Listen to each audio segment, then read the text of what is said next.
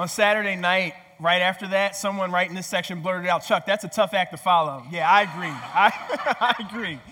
That song was written talking about the power that's available to us when we're in relationship with Jesus and we are filled with the Holy Spirit. And that's what we're talking about in this series. Last week, we kicked it off by Brian describing the relationship that God has with us and the fact that God exists in three persons: God the Father, God the Son, and God the Holy Spirit. Yet in some mysterious way that we can't fully understand in our natural minds, they're one person.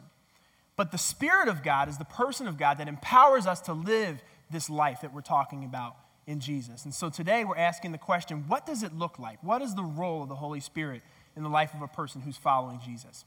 Let's pray. God, you have promised us power. You have promised us a relationship with your Spirit.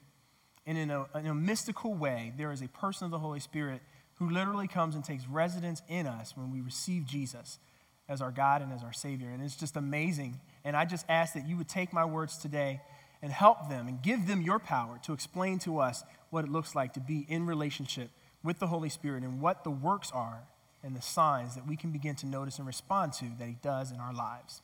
I pray all of this in your powerful name. Amen. Amen.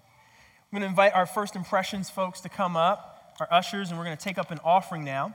And if this is your first time here at Crossroads, what we're about to do is just a way that we fuel the life change and the cool things like Go Cincinnati, the infrastructure that supports that happens around here. We take up an offering and people are generous.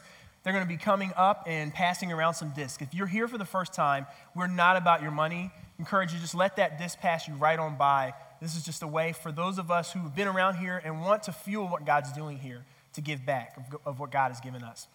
And I'm going to jump right in and start today as we take up our offering. We're talking this week about what is the role of the Holy Spirit in the life of a Christ-following person. What is the role? Jesus said this incredible thing we're going to look at a little bit more today, where he said to his followers, "It's actually better for you if I leave than if I stay with you, God in flesh." That's what Jesus was. He was God in flesh. And he said, it's actually better if I don't stay in this place of being with you in the flesh, but if I leave, because when I leave, I'm going to send the counselor or the advocate or the Holy Spirit to you, and you can be filled. And he said that was better. And we want to explore why that would be better. Why would that be better? So that's what we're looking at today. I think I want to start by just telling you right off the bat, here's the answer to the question. The question is, what is the role of the Holy Spirit in the Christ-following life? Jesus is pretty clear about this. If I were to summarize Jesus' statement in one sentence, all that he says about the Holy Spirit that we're going to look at today, it would be this, that the Holy Spirit empowers a new life. The Holy Spirit empowers a new life. What we're going to look at kind of lays the groundwork for why we even need to be interested in the Spirit of God. Jesus talked about the Holy Spirit in John chapter 6, verse 44, and he said this. He said, "No one can come to me unless the Father who sent me draws him or woos him, and I will raise him up at the last day." And later on, Jesus is giving some more context around that. In verse 63, he says, "The Spirit gives life. The flesh counts for nothing." We can't do it in our flesh. We can't work our way to God. "The words I have spoken to you are spirit, and they are life."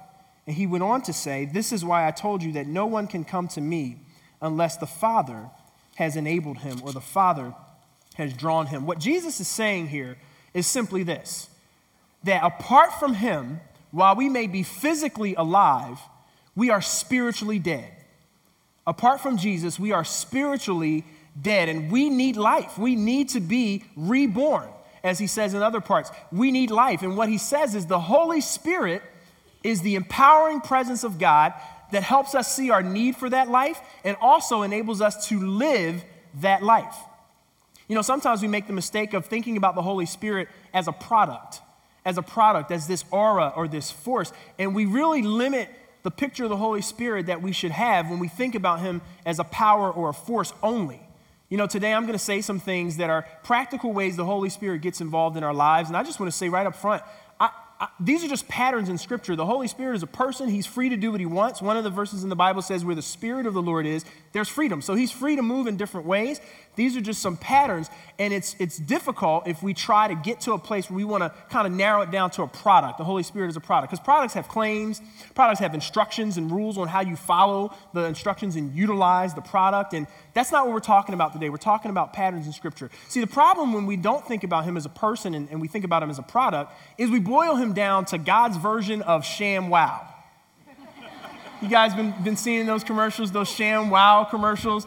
You know, we boil it down as if God is in heaven saying, wait, but if you order in the next 15 minutes, I'll throw in at no additional charge the Holy Spirit. And it'll clean up all kind of messes around your house. I mean, you just need to have this thing. Like, you know, somebody told me actually they bought Sham Wow and it was pretty disappointing. That's what I heard. I heard it was pretty disappointing. Yet again, another infomercial lets me down, you know. Thought the guy was telling me the truth. Now, Snuggies have not let me down. Snuggies are like the Holy Spirit. And man, I don't own a Snuggie. I think secretly, though, I do want one, so it's just nice to say that out loud. But we limit the power of the Holy Spirit when we just reduce him to a product. He's not a product. What Jesus says here is that we can't even recognize our need for spiritual life apart from the Holy Spirit. That the Holy Spirit draws us and woos us in relationship to God through Jesus Christ. And for me, there's a big difference between selling and wooing. I mean, when I think about selling happens on infomercials. Selling happens when there's an exchange of goods and services that needs to take place. But wooing, I mean, what place comes to mind when you think about wooing? I mean, for me, wooing happens in a different place. Yeah.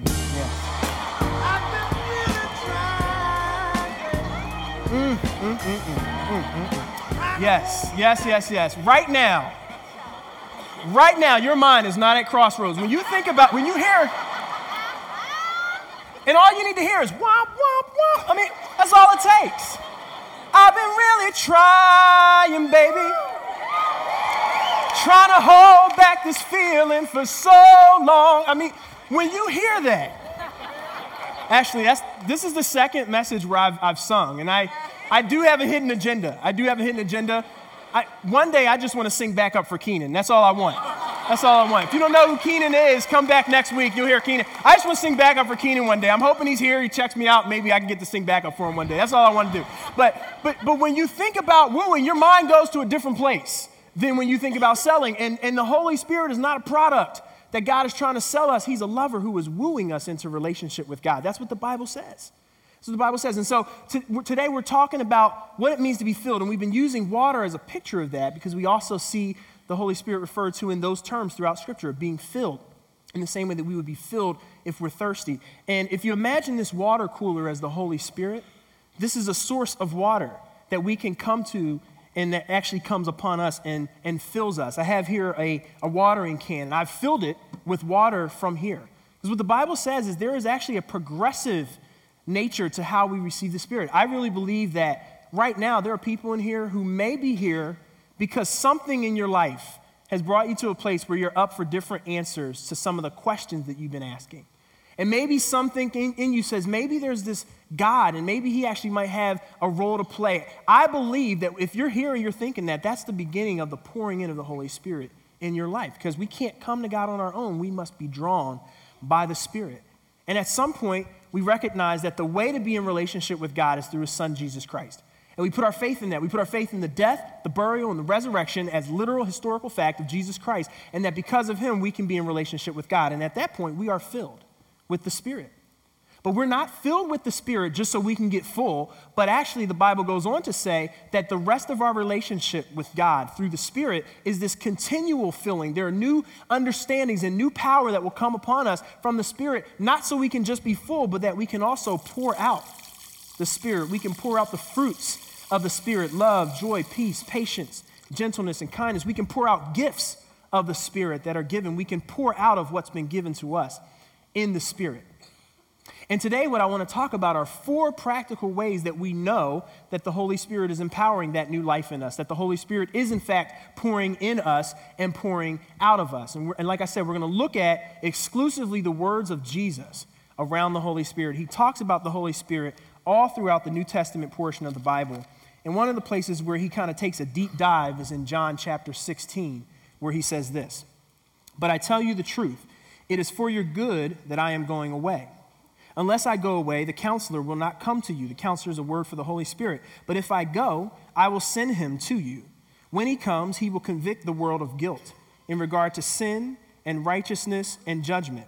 In regard to sin, because men do not believe in me. In regard to righteousness, because I am going to the Father, where you can see me no longer. And in regard to judgment, because the prince of this world now stands condemned. I have much more to say to you, more than you can now bear, but when he, the Spirit of truth, another word that he uses, another name for the Holy Spirit, comes, he will guide you into all truth. He will not speak on his own, he will speak only what he hears, and he will tell you what is yet to come. He will tell you what is yet to come. 4 ways the Holy Spirit gets involved in our lives. 4 ways that he empowers us to live a new life that Jesus points out here. And the first is found in verse 8. We're going to go back and take a deeper look at verse 8 where he says this. When he comes, he will convict the world of guilt in regard to sin and righteousness and judgment. In regard to sin, because men do not believe in me. The first way the Holy Spirit gets involved in our life is that the Holy Spirit brings conviction. The Holy Spirit brings conviction. What do I mean when I say conviction? For me, conviction is this godly sorrow. It's this recognition that I am guilty before a holy God and that there's nothing that I could ever do that could close the gap between he and I. I can't.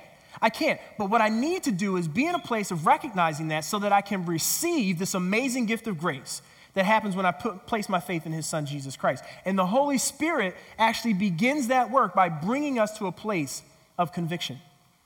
Now, maybe it's because of how I grew up or my context growing up, but when I think of conviction, I have a picture that comes to mind. There were often times where there were altar calls and people would come up to receive the grace of God. And what I remember is the people who seemed to be visibly convicted seemed to be the people who were drinking, drugging, and thugging. Like the people who just knew that I was living a lifestyle that was way apart from what God had for me and that I need the grace of God. I need to turn away from those things and receive God. And they would come up and oftentimes there would be tears and I could just sense that they had been convicted.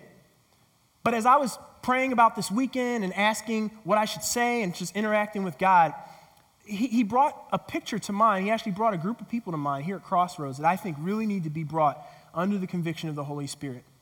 And so I want to speak some truth to you guys. I want to level with you for a little bit on this thing of conviction. And let me say right up front, what I'm about to say in the next few minutes is not directed at people who are brand new in the seeking journey. If you're here and you have honest questions about God and you're new to this place or new to that journey, what I'm saying about conviction from here on out is not directed at you. I do believe the Holy Spirit brings conviction in and through our lives. I do believe that, but I really want to focus in on a different group of people. And it's the people who have been here a lot longer and people who probably are involved in serving, probably going to go around and do things for Go Cincinnati. You show up for this 65-minute experience every week, but somewhere along the way, you've equated those things that you do with having a relationship with God. And I just want to talk to you for a few minutes and tell you that is not relationship with God. Those could be good things, but that is not relationship with God. And I need to just level with you and tell you that. And I feel like I need to say that. You know, when I look in the Bible, Jesus did not usually challenge people on unbelief who were drinking, drugging, and thugging. Those people, he usually did not challenge around whether or not they believe in me. You know who he challenged more often than not on this idea of unbelief? It was religious people. It was religious people. There's this place in John chapter 3, where Jesus is having a conversation at night with a man named Nicodemus. And Nicodemus, if he was among us, Nicodemus would be a super server. He'd be serving at every service he wasn't attending. He'd be attending a service every week. He'd already be signed up for Go Cincinnati. This is a guy who would be really, really heavily involved in doing a lot of good things. And he sits down to have a conversation with Jesus because he's like, well, maybe Jesus can help me further self-actualize, help me be a better version of myself. So he wants to sit down and have a conversation with Jesus. And Jesus stops this man in his tracks before he can get a word in edgewise. And he says, I tell you the truth, Nicodemus, unless you are born again, you cannot inherit the kingdom of God. What he was saying to him is this: you can do a lot of good things. You can read the good book. You can go to good places, hang out with good people. You can be a social do-gooder all you want, but that is not life. That is religion, and it will ultimately kill you, is what he was saying. And Jesus is saying the same thing. The Spirit is saying the same thing to us when he brings us to conviction. Listen, this is what I want to say. If you are here